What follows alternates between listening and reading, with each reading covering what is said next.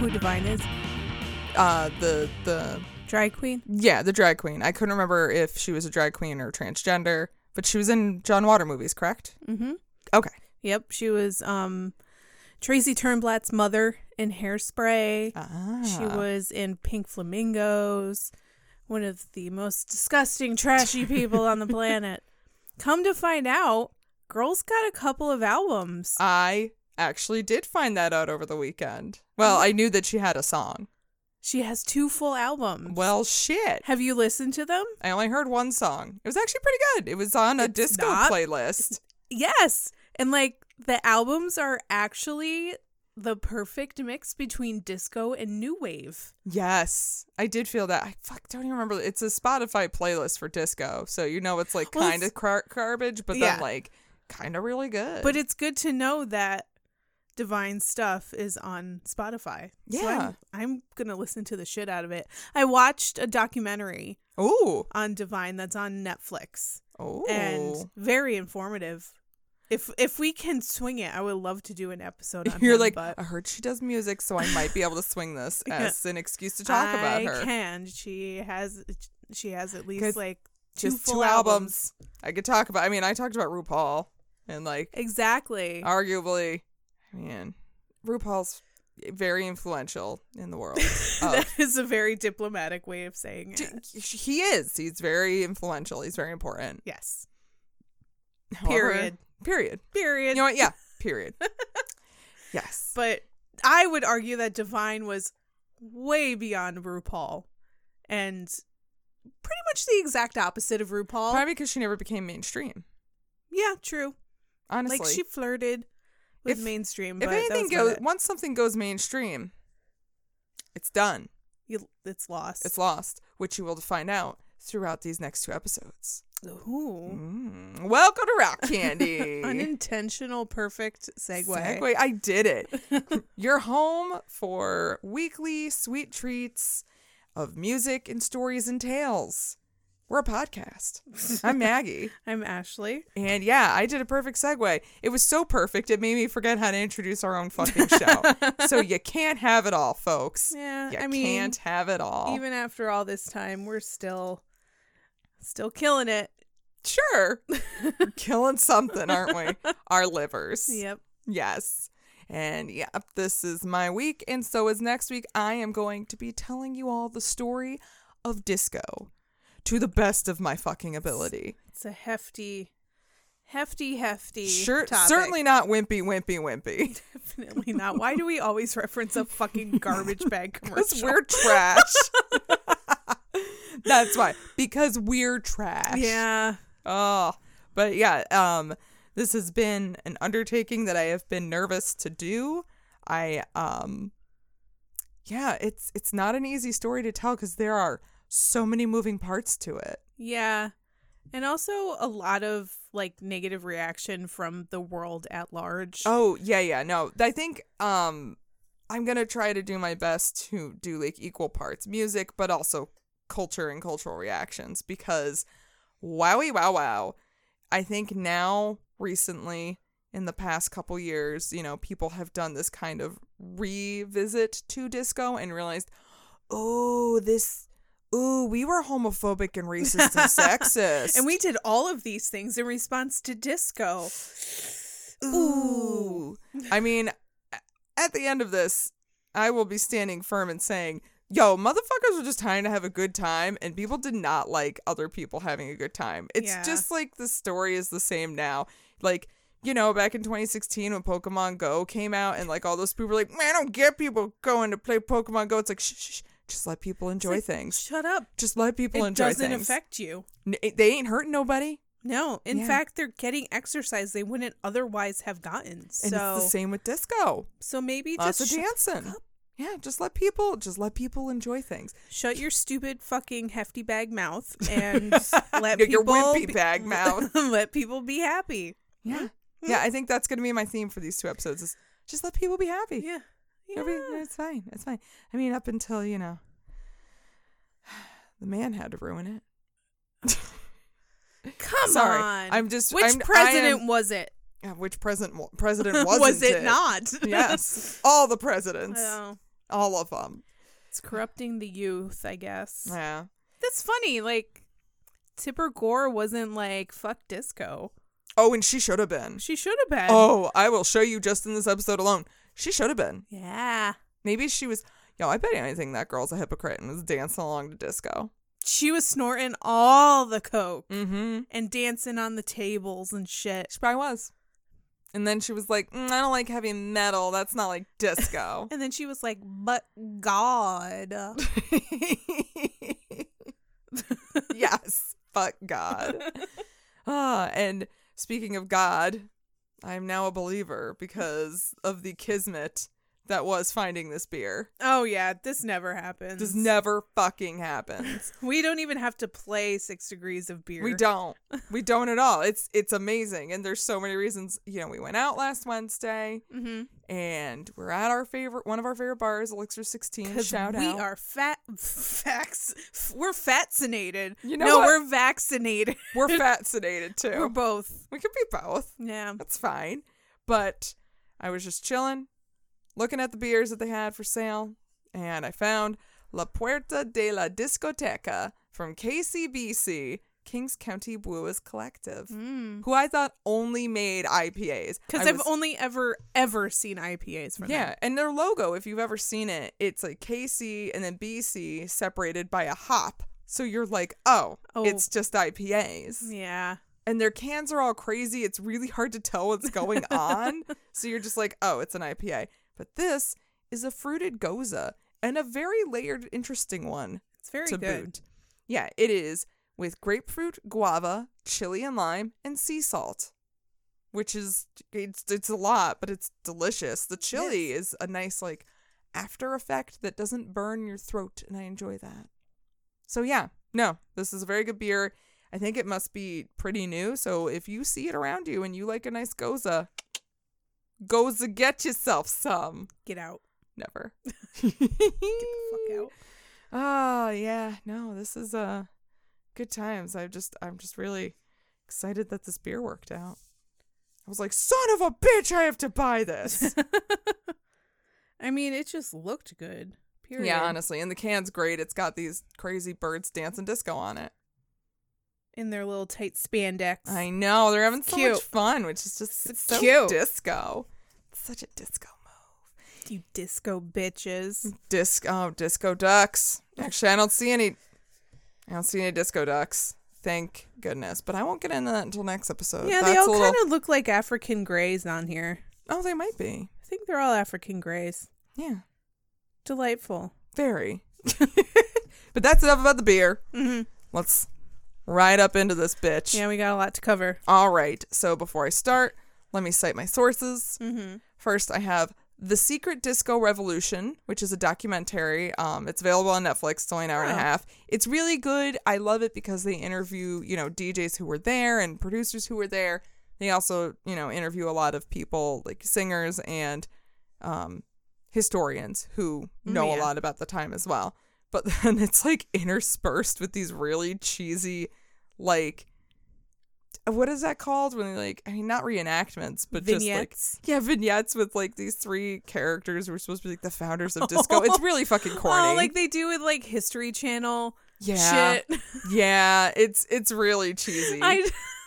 It can get really cheesy with like the historical, like medieval times kind of reenactment. Oh my God, vignettes. Yes. I can only imagine what the disco was. Yeah, it's very similar to that. It's cute, but I'm like, okay, guys, it's a little heavy on that. I could have done with like 5 more minutes of information as opposed to this cheese, but right. It's fine. Mm-hmm. Totally fine. So my other source, which is probably my more primary source, was Hot Stuff, Disco and the Remaking of American Culture by Alice Eccles. And I highly suggest this book. Mm-hmm. It is very interesting, very good. She does dabble a bit in the music side of things, but also a lot into the culture, which, again, these are the 2 things I really want to focus on because it's amazing how much it affected and sent such a ripple effect down the history of music and, yeah, like American culture afterwards. Mm-hmm. So really, really good Whether book. we like it or not, we're still feeling the ripple effects of disco. We will always feel the ripple effects of disco, whether you fucking like it or not, dude. Sorry. I'm not at all. And it's actually a pretty quick read. It's easily accessible and it's not super long. It's like there's like 100 pages worth of notes and stuff, so, and like resources. So it's really only like 220, 250 pages. Yeah. So highly suggest if you can pick it up, pick it up. Don't. Pick it up. But with that said, allow me to jump into it. Ever since I was a kid, I have loved disco. Upon hearing songs like To Be Real by Cheryl Lynn and Hot Stuff by Donna Summer, the catchy beats and sweet vocals had me hooked. Mm-hmm. I remember getting Tragic Kingdom by No Doubt and unironically deciding their disco-inspired You Can Do It being my favorite track. I even tried to choreograph a dance to it, and it was about as awful as you could fucking imagine. Yeah. I was 12. Yeah. I didn't know any better. Disco music is filled with so much energy and passion and is a source of uninhibited creative expression. Unfortunately, it has not been viewed that way by the general population, with the Disco Sucks moniker being tossed onto it by bitter radio DJs, and even the masses gathering to the extreme with Disco Demolition Night. The thing is, it was set up to fail before it even really got big from all sides. Rockers, R&B purists, and record execs alike all spent much of their energy trying to stop disco from getting any validity, until some of them realized they could profit from it anyway. But also their time would have been much better spent just shaking their ass. Honestly, you know what? When in doubt, your time's better spent shaking your ass. Yeah. Yeah. The story of disco and what it represents ranges from love and freedom to consumerism and overindulgence. Soon enough, the former would be adopted by the mainstream to become the latter. And in this series, we're going to do our best to explain how an underground movement for the outcasts sold out to the corporate suits and mass-produced to extinction. Sounds about right. Yeah. I know. I'm coming in kind of cynical. Sorry.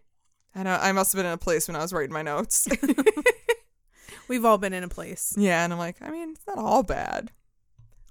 One does not simply explain where disco came from. Thanks, Gimli. Not Gimli. Oh, thank you, Boromir. Excuse me. Yes. Thank you. Yeah. There are many factors that were perfectly stewed in a pot to create this cultural movement. It goes beyond the music. It goes into fashion, lifestyle, and overall attitude. In part, we can look to the Nazis for one of the reasons that not only disco exists, but clubs in general. Oh, because, when you think of a rousing good time, I always think of the Nazis. Oh, no. Oh, no. No. I like to think that it's much to their bitterment that we that this is their fault. Yeah. Back in World War II in France, while under Nazi occupation, all live music was banned because, you got to stop any messages from getting out to the masses. Yeah. In lieu of that, they were playing records for their patrons to listen to. And they called places that house these events discotheque, which means a library of phonographic records. Mm-hmm. Even after the war, these establishments remained popular and even made their way to the U.S., where the name was just shortened to disco. Isn't this kind of what Swing Kids was about? Sure. Have you seen Swing Kids? No. Holy fuck, Maggie. I'm what sorry? a fucking movie. All right. Yeah, but it's from what I can remember, it was about, kids in immediately before Nazi occupation of Germany. And so Christian Bale was in it, and he's a blonde, which is probably his craziest transformation of his career. Yeah, out of anything Christian Bale's ever done, the blonde was just, whoa. Yeah, and eventually he becomes part of the Hitler Youth. And what's his face from fucking Dead Poets Society is also in Robin it. Williams? Nope, the kid. He has 3 first names, and I cannot remember Joseph a single one. Gordon-Levitt? No. He only has 2 first names. It doesn't matter. It's like Sean Patrick Leonard or something like that. I can't fucking remember. Sean Leonard Patrick. Leonard Patrick Sean. One of those things. Yes. But yeah, they ended up becoming like Hitler Youth, but like the one guy who was like, I'm never gonna do it. I'm gonna keep playing my mainstream records in this underground discotheque. He was also handicapped, so he was really cruising for a bruising from the Nazis. Wow. So watch Swing Kids. It's a great movie. That's best. You know what? Move over, Siskel and Ebert. We got Ashley. Yep. As far as the music itself, disco's roots are firmly planted throughout R&B, soul, funk, and jazz. Note all music cultivated by Black Americans. No shit. Yes, shit.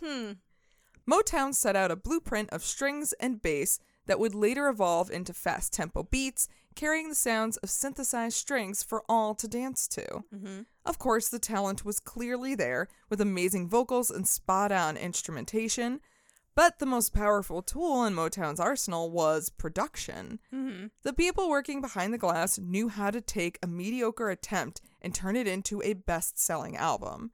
This was a criticism of not only Motown, but would become a main argument against disco. The music wasn't about creating songs, but sounds. However, this is a pretty unfair way to look at producers. That is the dumbest argument I have ever heard in my life. Right, because many a great album was created due to an outside ear knowing where to let the song shine and where some assistance may be needed. Right. And what is a song but just a long string of pleasant sounds? Right. A good producer most of the time can make an album, a bad producer can break an album. Yeah. The general public doesn't seem to understand that not just anyone can be a producer. It does take a certain level of skill, because just like a rock band can take a misstep and write a terrible album, a producer can misinterpret their material and over and or underproduce a song to shit. Yeah, how many times have we seen albums that could have been really good just like completely burn themselves up because of a shitty producer or an overbearing producer. Right. And I mean, just like plenty of long-standing famous musicians have put out shit music, long-standing producers have put out shit albums. Yeah. So it can happen anywhere. It's you're not just looking at one element here with a band or with a producer or even with an artist. You're looking at so many different factions coming together. Yeah. So it's going to affect the album differently. Berry Gordy, founder of Motown Records, wanted their music to be, quote, sound of young America. And to the chagrin of some in the R&B biz, like Isaac Hayes, that meant creating something accessible to white folks as well. No matter how you want to look at it, this was a smart move, and that music sold to the masses. But something the white communities didn't know was the subtle racial messaging that came with some of the songs. Take Dancing in the Street by Martha and the Vandellas. Mm-hmm. It was 1965, and if you only listen to it on surface level, you'd think it's just about, hey, everybody, let's get together, have a good time in the neighborhood. We're going to have a party. It's going to be great. Every guy, every girl, everywhere around the world. Around the world. Yeah. I still prefer the version that is Mick Jagger music video without music. Yes, by Mick Jagger. By Mick Jagger and David Bowie. Fair enough. Yeah. However, to those fighting for civil rights at the time, they knew that they were listening to a civil rights anthem. It encouraged Black Americans to gather in unity and riot in the streets. Isn't it hilarious that two old white dudes then covered it in the 80s? Yes. Yeah. It, again, goes to show white people didn't know what it was about. No. Surprise.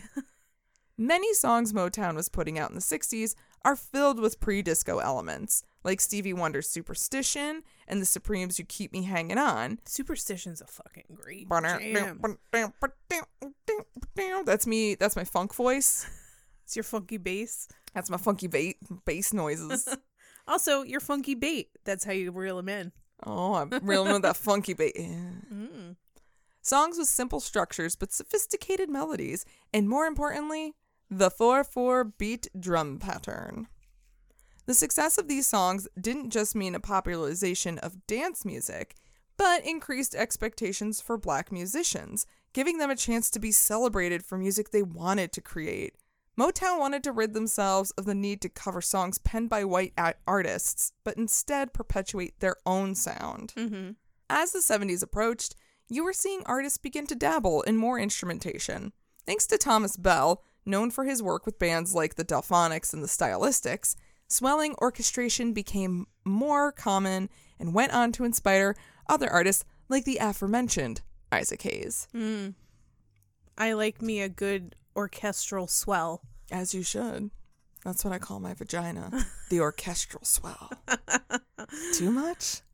Would mine be the hardcore breakdown? Yes. Orchestral swell versus the hardcore breakdown. Who's gonna win? Battle to the death. Wow. Why are vaginas fighting each other to the death? I don't know why. I mean, I guess they got beef. I don't know why. Sure. When Isaac went to work on soundtracks for Superfly and Shaft, he used a sound referred to as cinematic soul, with lavish orchestration and a beat you could dance to. The theme from Shaft is sometimes referred to as an early disco song. And I'll play I would definitely say so. Right? I will play a little just so y'all hear what I'm talking about.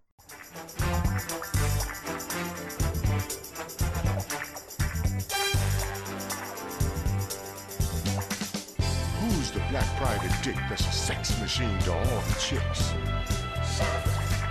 You're damn right.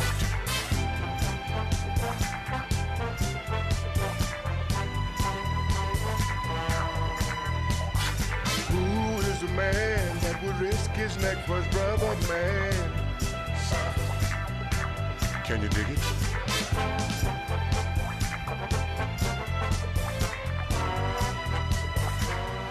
I can dig it. I can dig it.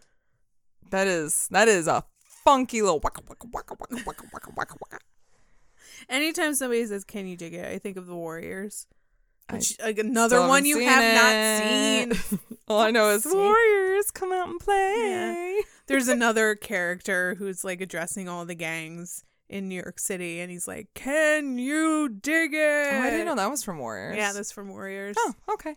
As disco would continue to grow in popularity, many would deem it as, quote, soulless soul, claiming that funk is real black music played by real black musicians. Who is saying this? You know, people.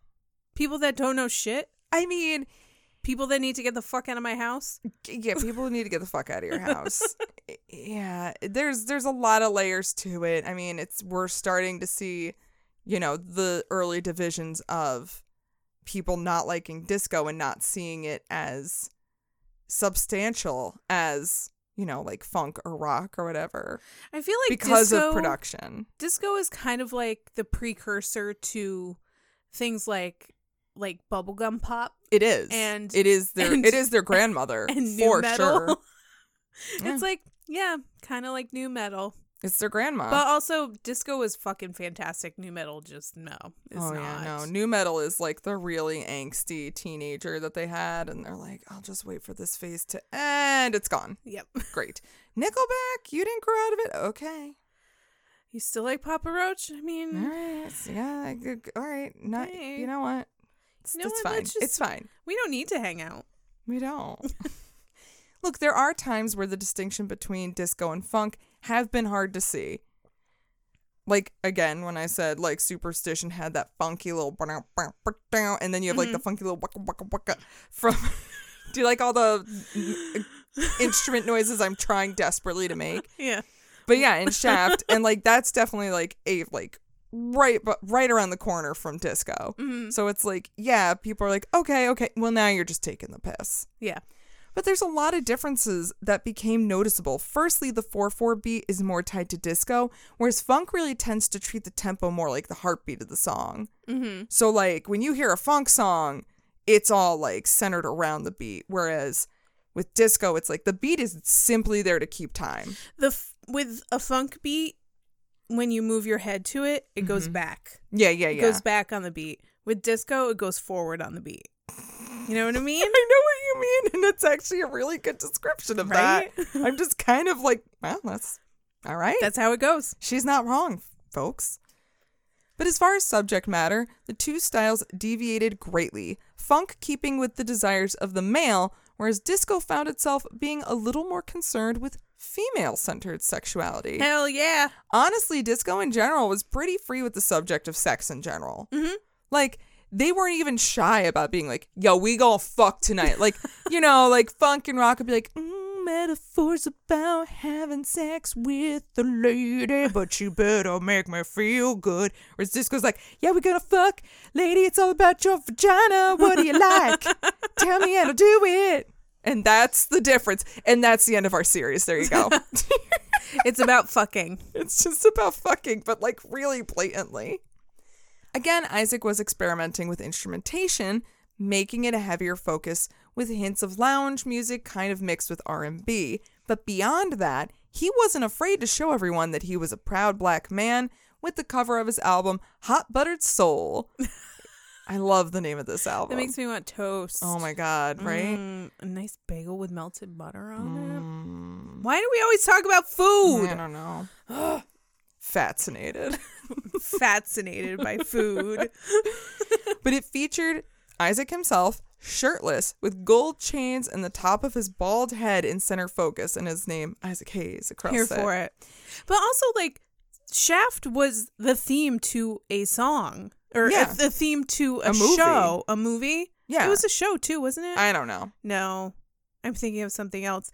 But it was at least a movie. It was a movie. And the theme was, like, pretty blatant. Like, I'ma fuck you. You damn right. Right? Can you dig it? Can you dig it? I can. But overall, like, this album cover was a really bold move at the time because most record buyers were used to fully clothed artists smiling cheerfully on the cover. Think about it. I mean, like, despite color, like, you would have, like, the Temptations all on it in their suits smiling. You'd have the Rolling Stones maybe not smiling, but they're, like, all fully clothed. Like, yeah, I guess we're fucking here. Hi, we're the Rolling fucking Stones.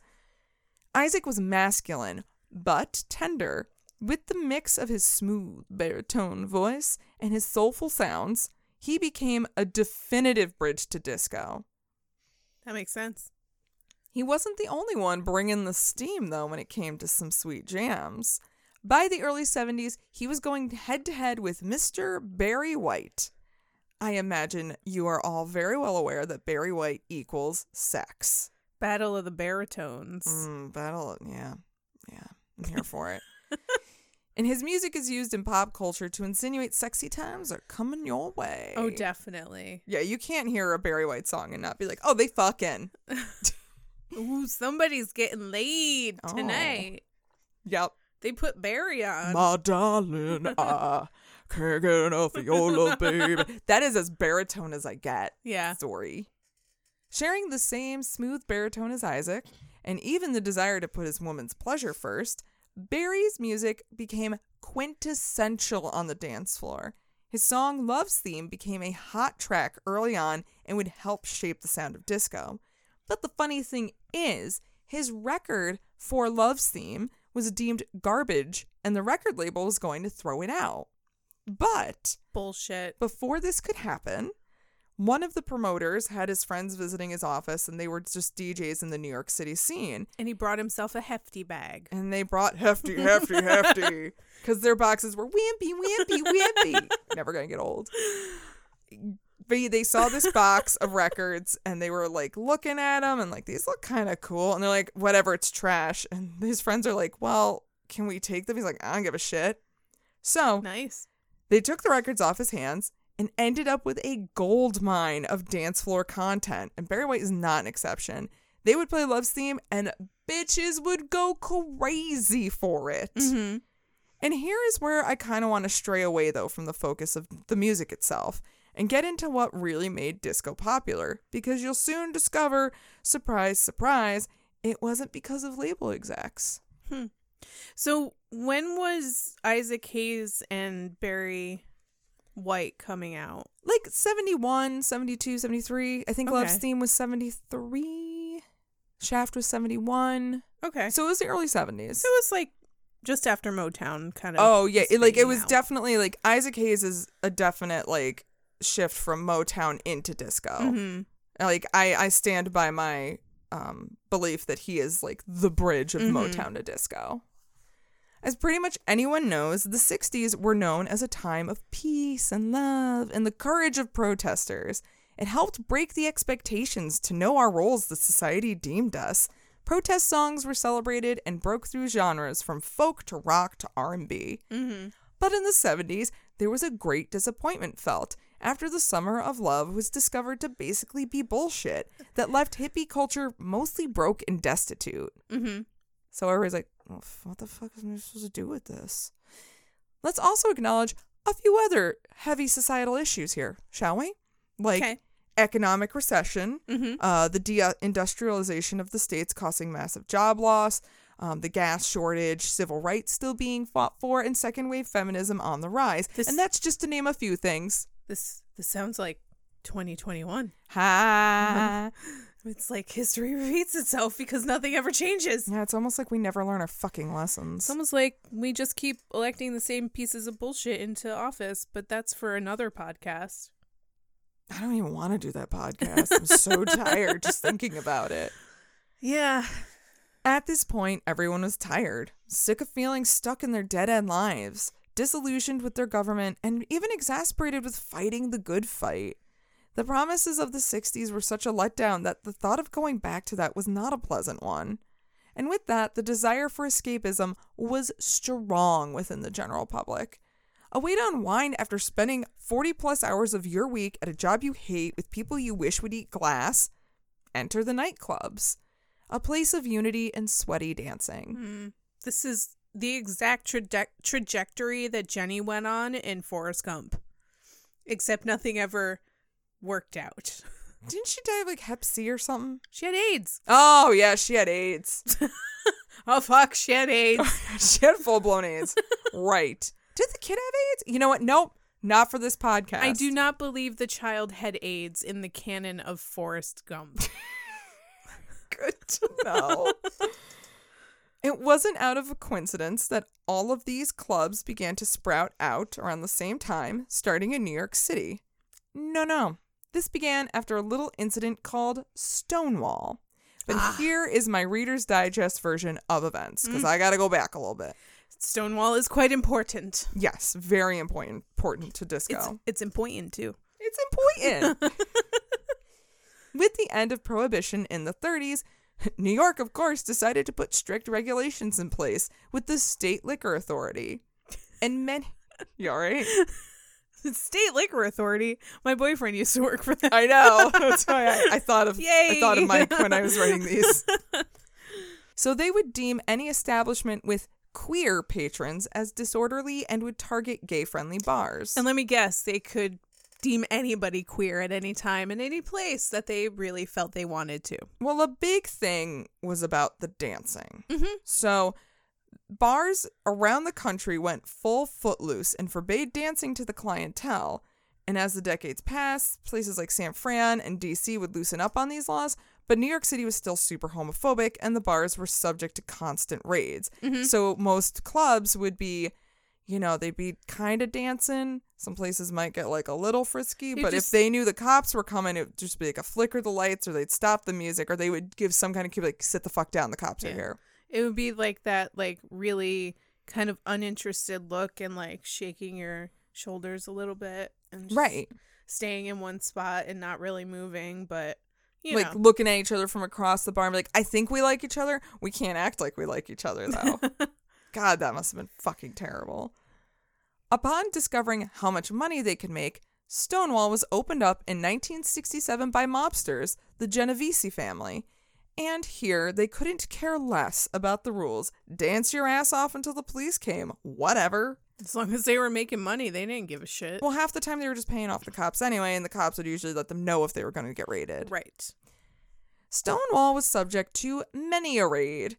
And after 2 years of this, enough was enough, and finally the patrons fought back, thus telling police across the country they were no longer going to submit to this unfair treatment.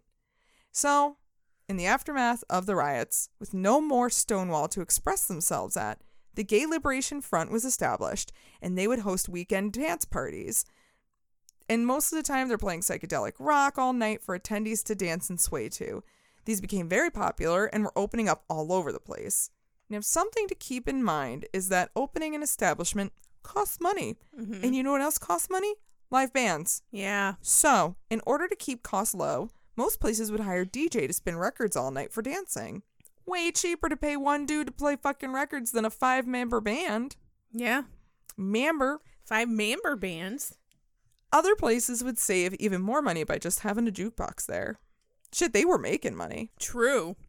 And one of the most famous gay establishments, which was really just an invite-only party at somebody's apartment, was called The Loft, run by David Manusco. It all started on Valentine's Day, 1970, where guests came and danced well into the next day. Like, I'm talking 2 p.m. the next day. Mm-hmm. No booze was served, just acid-spiked punch. And all the money he earned went to Totally rent. doesn't need to be regulated or anything. No. Here, have some acid punch. I ain't. Okay. Okay. But yeah, rent parties were pretty common back then and even encouraged by landlords. So come on over. Give me some cash. I can pay rent. We can keep hosting these parties. Charge a door fee. Yep. There you go. Got my mortgage paid for the month. Perfect.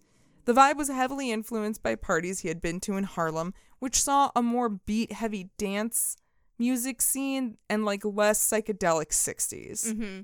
DJs began to stray away from such loose form music like rock and began to dabble more in tunes that had a steady beat you could really tap your foot to. R&B, funk, and even world music began to take over the speakers at these clubs. One of the first and biggest hits was Sol Makossa by Manu Dibango. And I'm going to give you a little taste of what that sounds like.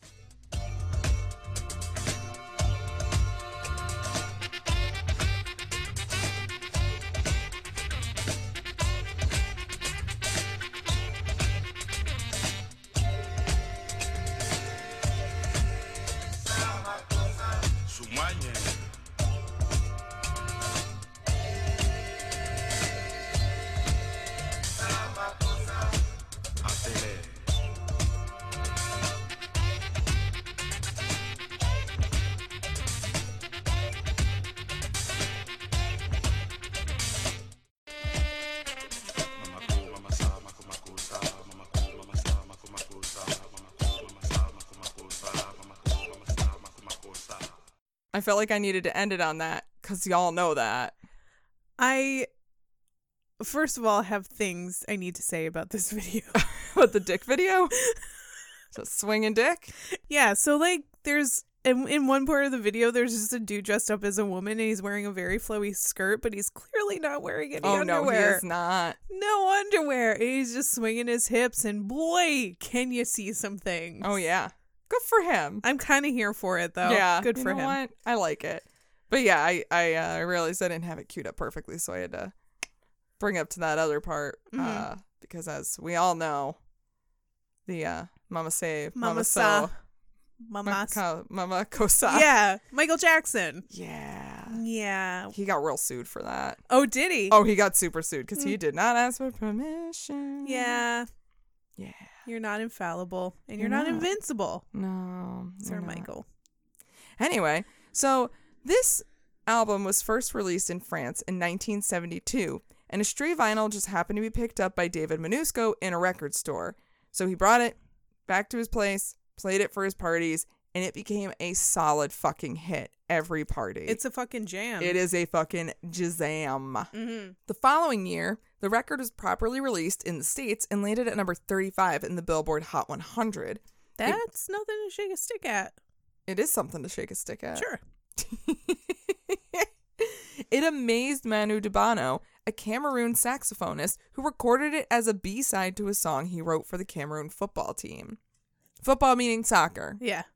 Nice. I know you know. Also, that's like a pretty fucking legit sax forward song. That is an amazingly legit sax forward song. Yeah. Another very important gay club was called Sanctuary, held in an old church in New York City's Hell's Kitchen district. I love all of this. Oh, just fucking wait. Just fucking wait.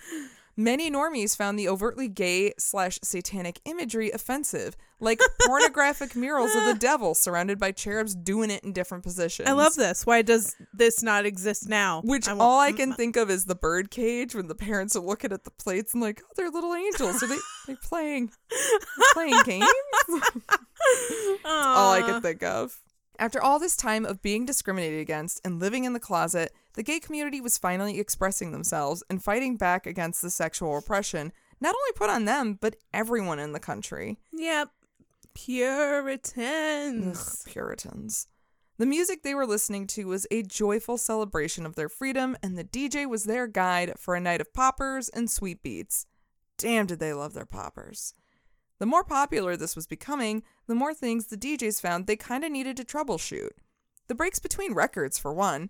Once a record stopped, there was those awkward moments before the next one would play. Scramble to put the other one on. Well, it was on, it just you had to wait. And so like the dancers would kind of just stand around like a John Travolta gif, wondering what to do with themselves. Yeah. Huh? It was at the Sanctuary where a DJ named Francis Grasso introduced slip cueing. Before a record would finish, Francis would hold the next record in place at the exact spot on the record that he wanted to start so that the next song could start immediately. And from there, they actually started to learn how to like do two at a time and kind of like, yeah, like blend them almost into like each other and like have like the beats match up. And it really, and that's how like the art form of DJing really got started. It's the beginning of modern DJing. It really is.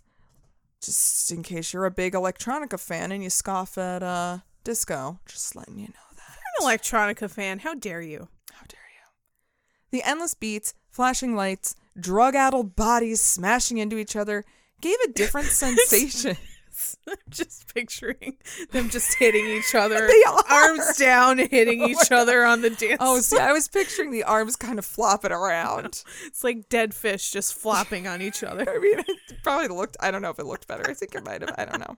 You might have to be high. I just like that image. Well, this all gave a different sensation than what you got in 60s hippie culture. This was another worldliness, but it was living in the now, not trying to find yourself, but living with yourself and everyone else in the current moment, not worrying about tomorrow, just total escapism. Being real Garth Algar about it. Yeah, live in the now. Live in the now. Just for a bit of foreshadowing, as word got out about these fantastic nights to the masses, even heterosexuals wanted in. Straight men were even willing to get over being hit on in order to party all night. Well, leave it to the straight men to want to horn in on everything fun. Yeah. And just ruin it. Yeah. It's like a theme. However, it was kind of killing the vibe for some of the gay attendees who, like, you know, wanted to find a gay guy to fuck. Yeah, I bet there was at least a couple of them who were like, nah. Straight guys, though. Oh, yeah, no, some I mean, I'm sure some loved the sport. I'm sure some, though, were like, come on. So they began to make some of these clubs exclusively gay. Okay. Even the women who had been beards to these men in the past were turned away, and slowly one would notice other kinds of exclusivity, not only based on sexuality and gender, but on race, too. It would become unfortunate that these minority groups would actively avoid banding together, as even in this early stage, disco was becoming a target. Man, just like imagine being a minority of a minority. Yeah. That's fucking bullshit. Yeah. Like, I empathize. My heart goes out to those people, but like, why we gotta be assholes? Just let people have a good time. Yeah. Let people enjoy things. Yeah. Weird. Female artists began to turn to disco for self-expression. Not only were men singing about making the night all about their ladies' pleasure, but women were singing about what they wanted. For themselves. Not some man. Yeah. But let's stop for a minute and be honest. It's still a man's world. And rock is the masculine, making pop the feminine. Mm-hmm. The former overtook the latter in the 60s and wanted to be taken seriously as an art form with meaningful messages, because you got like Dylan and the Beatles and like everything's so deep. Counterculture. Yeah, man. When disco came out, rockers all over screamed into the abyss that pop was back, louder than ever, with more formulaic beats and lame lyrics to ruin music. I mean, this is how they acted, at least. Yeah. Completely dismissing where disco came from and the fact that the genre itself was about experimentation and freedom. It can be argued, though, that one of their biggest issues was that disco is dance music. And there's little more that a white rocker dude from back in the day hates more than to dance. They don't want to put themselves out there, and they don't want to look effeminate, so they avoid it and pan the music as meaningless. However, this movement... I feel threatened, so this is all meaningless. Honestly, I'm saying it like how I see it. I think a lot of men, like straight white dudes, felt threatened. Yeah. That absolutely. People in different, groups are like doing their own thing and finding empowerment through it. And like white rocker dudes are like, no, man, like we're number one. Yeah. They don't want anyone else to come up to that. And also their lady friends are really into it. So they're like, fuck this shit. Taking my lady. I ain't no mo. Whatever. However, this movement is the complete opposite. Disco is so many things. The result of black musicians expressing themselves, a symbol for the gay community of freedom, and an outlet for female empowerment, especially women of color. It's not just that the singer was some diva. She was ruling the dance floor with her captivating voice, bringing you into her world where you fully empathize with her story. Whether sad or happy, the music brought all listening to a blissful pleasure, a unity on the dance floor where all could join in. And she looked damn sexy when she was doing it. Damn sexy. Fucking right. You could look at disco as feminine, but not in any part due to weakness, but because conventional masculinity is aggressive to a disturbing point. And I want to take this moment to read a section of the Hot Stuff book because it's a little bit of a paragraph and I didn't want to type it out, so I brought my book out. And please just sit for me while I do this reading from a book. Writing at the height of the disco craze, critic and gay liberationist Richard Dyer claimed that disco, quote, releases you in an open-ended succession of repetitions that operated in contrast to rock, whose, quote, repeated phrases trap you in their relentless push. To Dyer, disco's rhythmic complexity and play, its delaying, jumping, countering of rhythm, encouraged, quote, whole body eroticism, as opposed to, quote, the thrusting and grinding he identified with rock music. Thrusting and grinding. So, I mean, I just liked this passage because it puts it so perfectly that disco is sexual and you're using your body and you're celebrating your body and you're understanding your body and you're understanding the person you're dancing with, whereas rock is all led by the dude who's going to thrust and grind on you till he's taken care of. It's aggressive and it's kind of creepy. Rock's kind of just the jackhammer of the power tool world, I suppose. Yeah, like, I feel like disco is a lot more... A disco is a sanding belt. It's like... Smooths things out. Things out. It, like, creates some friction, some nice, like, you gotta know how to use that thing to get the correct results. And you know what? Like, rock is really about, like, this immediate gratification, whereas disco's a build. Yeah. Yo, like, you're there for a minute. You're not, like... Same with a belt sander. You're there for a hot second till you get it the way it needs to be. Is this Tool time?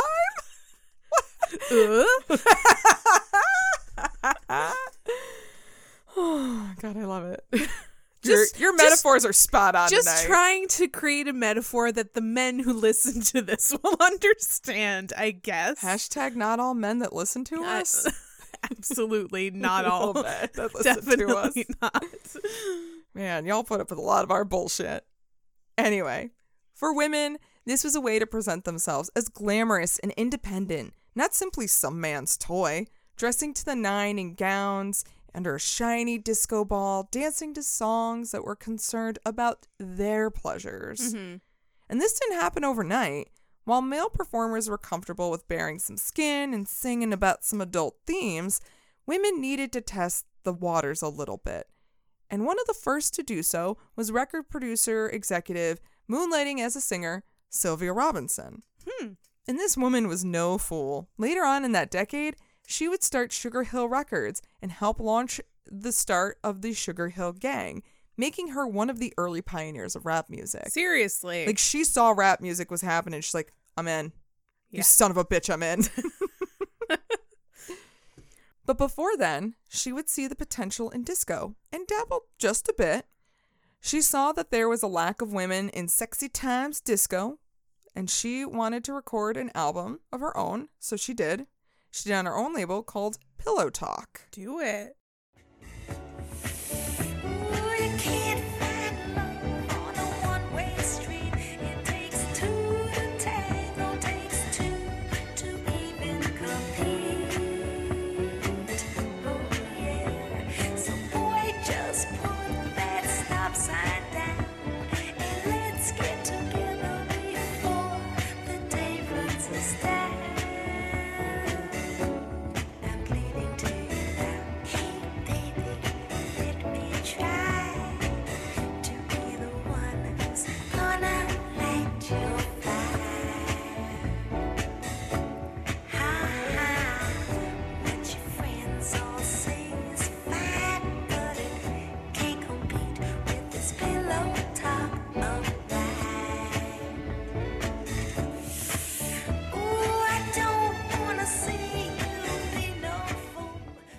She really is branding herself as like a female Isaac Hayes. Yeah, or Barry White. She's like, come on, boy.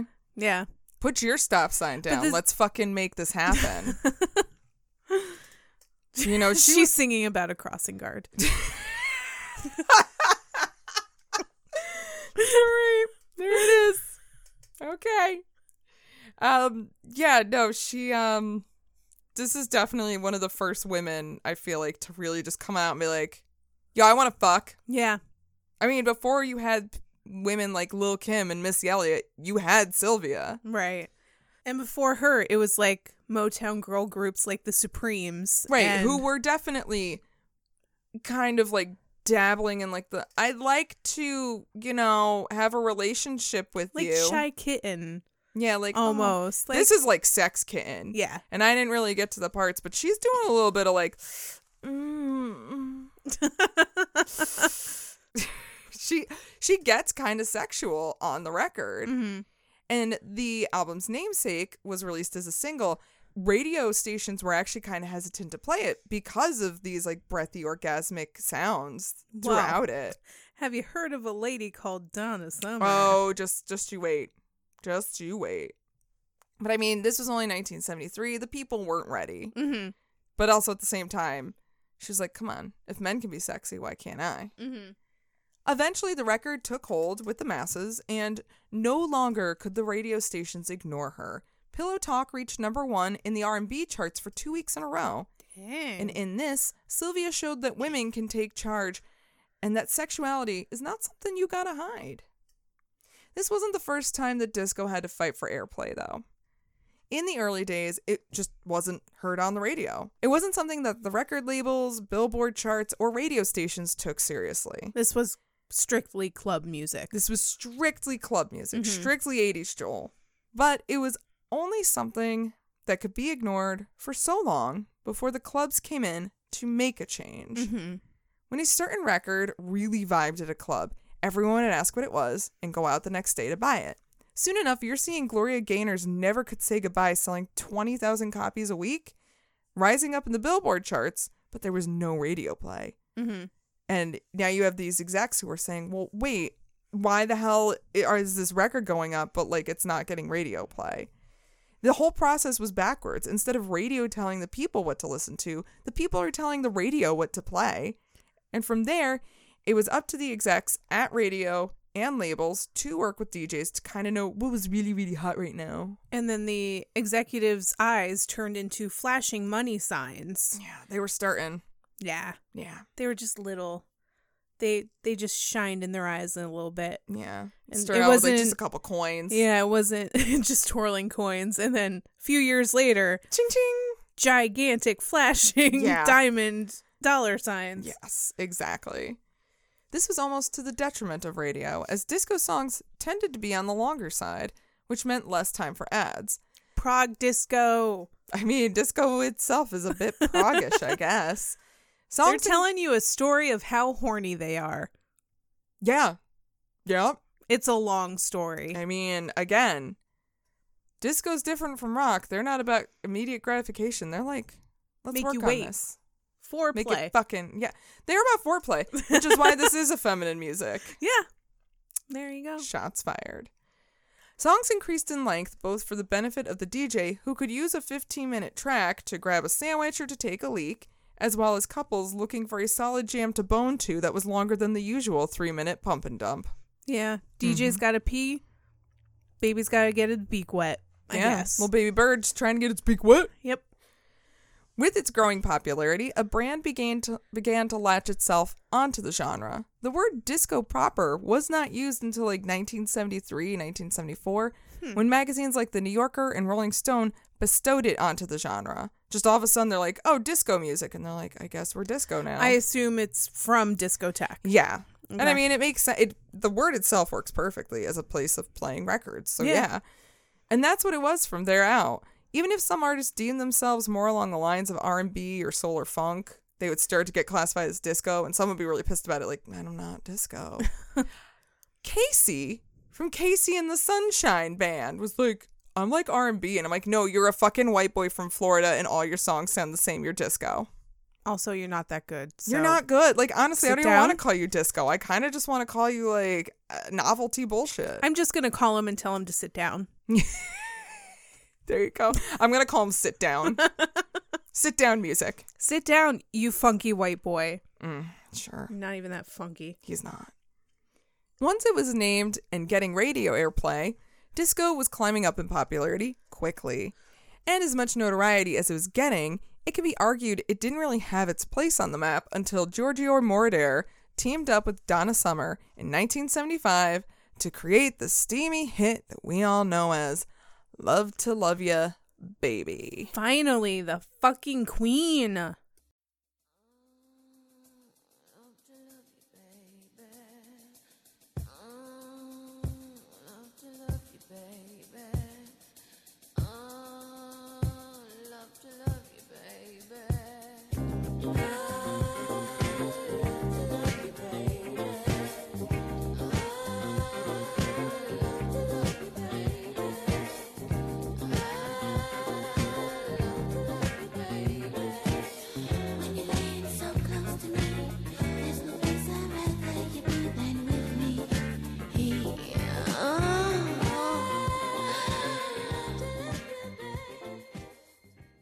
She's getting boned. I mean, that's sexy and all, but have you seen her as Aunt Una from Altoona on Family Matters? Do you remember that? Very vaguely. They really did a She's the Man plot line with her. They like made her into like this super like dour and like super mousy and shy woman, and then all of a sudden I think she did like a singing competition or something. Yeah, that makes sense. And then all of a sudden everyone realizes she has this amazing voice and she's fantastic. Aunt Una from Altoona, man. Hot stuff, baby. This evening. She's a bad girl. We could go all night, guys. But also this song. I know. She would love to love you for the last dance. Tonight. It's always tonight. It's always tonight. We don't have tomorrow. Again, they are living in the moment. Escapism. Gotta escape to MacArthur Park. Oh my God. I'll never have that recipe again. Oh no. They had met when Donna went to work with Giorgio and Peter Bollett as a backup singer. Both men had already seen a lot of success in the Eurodisco scene. Eurodisco sees a little less in the terms of like the swelling instrumental and a little bit more with like tempo, rhythm, and synths. Giorgio himself is credited as pioneering Eurodisco as well as electronic music in general. That mofo still mixes amazing things today. I mean, he's worked with Daft Punk. Jesus. Yeah, he's worked with Sia. Oh shit, there's like so many other artists he's worked with recently that I can't think of right now, but he makes amazing house music. Love Giorgio Moroder. And also, did not know this till I did my research, he apparently did some of the soundtrack to NeverEnding Story, including the music for The Swamp of Sadness. Oh, well, that makes sense. Yeah, I wouldn't listen. Also, I started to listen to it and I was like, I can't. Also, never-ending story. I mean, and he didn't do that song. Never-ending story. Well, I'm doing it now, so. Yes, she is. Turn around. Tell me what you see. Okay, I'm done. I'm sorry. Don't tell me never-ending story and expect me not to sing it. Fair enough. Wanting to get something really sexy on the airwaves that's not Never-Ending Story, Giorgio... Are you telling me Never-Ending Story, a movie about children, is not sexy? No, it's not. It's not at all. Unless you're really into luck dragons. I don't know, maybe you are. I'll let you have that. Or big, strong hands. Anyway, no more Never-Ending Story. We're done. Okay, fine. Okay. Giorgio came up with a solid beat, and Donna came up with lyrics. I mean, mostly it was just "Love to Love You, Baby." Yeah, that's But it was missing something. So he asked her if she could just make up some solid orgasm noises that he could just toss in there. And she was just like, yeah, I could do that. Well, it actually took some convincing, but Donna finally did it and just figured like, all right, we'll just, this is the demo. We're going to give it to somebody else. So what they did is they turned out all the lights in the studio room and everybody like just left and she was just alone to do it by herself because she was too embarrassed otherwise. Yeah. So she just recorded for like... I would still feel like a fucking idiot. Yeah, I think like she recorded for like 9 minutes or something ridiculous. Like, or just recording herself like making orgasm noises. Hey, maybe they were real. I mean, I don't know. In an interview, like, did you touch yourself? And I'm like, well, first of all, that's rude. But second of all, she was like, I touched my knee. Like, okay. I mean, like, I don't know. You don't need to say anything I mean, honestly, too, like, I'm sorry, do you think women can't fake it? They kind of do it all the time. It's in our DNA. Sir. We were born with the ability to fake it. You're welcome. Well, it turned out it wasn't the demo. They actually decided to release the song as it was. And it was controversial in all the right ways. It climbed up to number 2 in the mainstream pop charts, making it undeniable that disco was here to be taken seriously. Super serious, guys. To Donna's disappointment, many saw this as a novelty song and thought she was just some mindless sex doll with no real singing talents. And I mean, I will say this is like her least talented like singing example. It's the least exemplary of her. And of it's her not voice. It's not bad by any means. I think it's good. Like that's a compliment because her singing voice is amazing. So if this, in my opinion, is like not her best, and it's also still demo, really good. Yeah, and it's also a demo. Well, I think they ended up producing it, but yeah, I mean, right, but she was still singing and making solid orgasm noises. Right. Oh shit. Good for her. She didn't have to do that over again. Right. Most criticism was coming from, you guessed it, conservative America, who were viewing disco as nothing more than pollution for the ears and feared the culture was becoming one big dirty joke. It's a big dirty joke. I don't like dirty jokes. I mean, again, Tipper Gore should have been against this song. She should have been like Darling Nikki. Ooh. We always look back about 20 years or so in the past. So at this point, America was nostalgic for the 50s. Oh, like right now, we're nostalgic for the late 90s, early 2000s. Holy shit. We are. I literally just saw a video of a TikTok of a girl who's like, this is why I wish it was still the 2000s. And it was like emo kids, knee-high Converse, snakebite piercings, blah, blah, blah. And I'm like, nobody wants it to be the 2000s again. No. Nobody. We can skip that. Stop it. We can skip 2000s. Stop it. So back in the 70s, they're like, oh man, Leave It to Beaver and Happy Days and like the Carpenters. Like you have all that. Well, actually, Leave It to Beaver was the 50s. But you have all this stuff that's, glorifying 50s culture and making everybody really wish for those halcyon days. But this sexy, fast-paced music was a little bit more than they could handle. Slightly in the future. Slightly.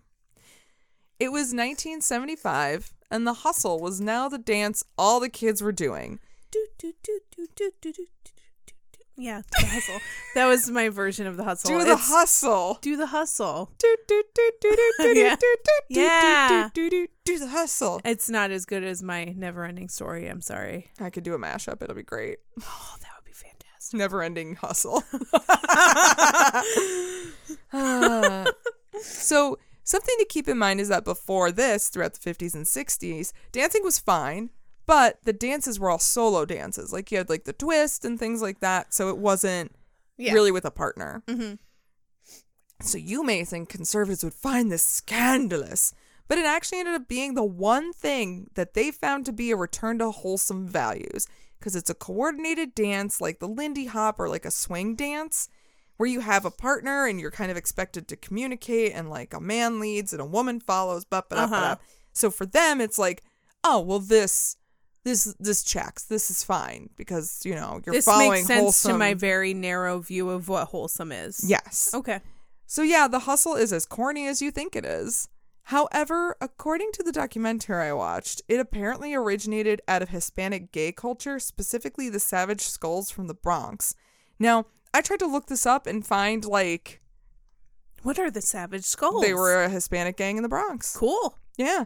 But I don't really know what it means that they originated the hustle, so I was trying to look it up online. I couldn't find anything. Are there a gang that dances? I don't know. Is this West Side Story? I was just going to say, is this some fucking West Side Story shit? Where are the Sharks and the Jets here? I don't know. Who's the Sharks? Who's the Jets? Nobody knows. Yeah, so I am not 100% sure how legit that information is. Again, I saw it in the doc, not sure if it's real. If anyone has any information about this and can educate me, I am more than happy to hear about it, please. So anyone can feel free to write in and let me know. So as a culture, disco was encouraging the misfits to be themselves and to do it proudly. I want Danzig to be himself too. Sorry. I don't want Danzig to be himself. I don't want any of them to be themselves, but whatever, that's for a different episode. That is for a different episode. The groups of people who normally took a back seat in terms of music or artistry in general were getting their chance to express themselves. And as far as I can tell, they weren't hurting nobody in the process. Yeah. They were just doing their thing. Leaving everybody alone. They just want to do their thing. Just want to fucking dance. Honestly. All of these changes in sexuality and politics in America were unsettling to some people. Those people who didn't like the aloofness they viewed from these folks who were resisting what popular music, quote-unquote, should be. Songs of quote-unquote substance with quote-unquote messages. But for real, it's only what these conservatives would deem acceptable. There's messages. It's just, I want to fuck. Yeah, and I just want to have a good time. Yeah. And it is like messages of unity, like let's all go out together, dance. Have a good time. Tonight, let's just have fun. Mm-hmm. You know, let's enjoy ourselves, enjoy our bodies, enjoy who we are. That's what it is. And like, you don't have to do that. No one's saying like, you also must do this. They're saying, well, I'm going to go do that. And they're like, I don't want you to because it looks like you're having fun. How dare you? I'm mad. So angry. Very angry. There's a lot of angry fucking white people here. God, this is like a theme. Yeah, it's really frustrating. I'm actually kind of just exhausted from researching this and doing the notes. Okay, so right now we're at the midpoint. Right where disco's quirky outsiderness was pissing off some of the white men running America, while other white men running America were about to figure out how to capitalize on it and ultimately ruin it. Cha-ching. Dollar sign eyes. The dollar sign eyes are happening. They're like, wait a fucking minute. I can make money. And soon disco will become a over-commercialized, exclusionary thing. But you can roller skate to it. You fucking can, though. I have, like, half the reason I wanted to do these episodes because I start roller skating again and shit, man. But that'll be for the next episode. Aww. Yeah. That's Disco Part 1, folks. All right. Hope you guys learned something, and if I missed something, feel free to let me know. But I will also say I decided not to go too deep into any artist's story because all of these artists can have their own fucking episodes. Every single one of them. Yeah, they can. Donna Summer. Oh someday. my God. Donna Summer would be a really good one to do. And so would Giorgio Moroder. Sylvia sounds interesting. Isaac Hayes. Barry White. Actually, Barry White, I kind of really want to do an episode on him. he was a gangbanger. Yeah. He was in gangs. He banged gangs. Anyway. So yeah, that's part 1. Come back next week for part 2. Hope you guys enjoyed it. Thank you for listening. If you are digging this or you are anxiously awaiting the next episode, you can always just go to our website, www.rockcandypodcast.com. You can always toss us emails from there. Contact us at rockcandypodcast.com and follow us on social media. We post things. Yeah. Also from our website, you can get to our merch. TeePublic page. Yeah, we have sweet merch if you want like a cool shirt or like a bag. Yo, you know what they should make? They should make fanny packs. They should make fanny fuck? packs. TeePublic. Get on that. And also, if you want to just shoot us some money and get some sweet swag in return, you can do that. And you can do that on our Patreon. It's patreon.com/rockcandypodcast. And you get a bonus episode every month, which will be out next week. Yeah? Yeah. Next week, yeah. Usually the last week of every month we do a little news update to just get mad and talk about the news of the month. And maybe this time we'll actually remember everything that we want to talk about because we always forget. I know. And then we're like searching through our text messages like, what did we want to talk about? Turns out we text a lot, and then we text a lot of like articles that don't mean anything. But then we have figured it out. We have figured it out. Tag it. Turns out you could tag things in your messages, and then you can search for them later. So we got there. It's only been 3 years, but you know what? We figured it out. Guys, we fucking did it. We totally did it. Oh, man. All right. So thanks all for hanging out with us. Indeed. Can't wait to see y'all next week. And until then, a party on, Ashley. Party on, Maggie. And party on, you crazy kids out there. Never ending hustle. Never ending disco. They were big, strong hands.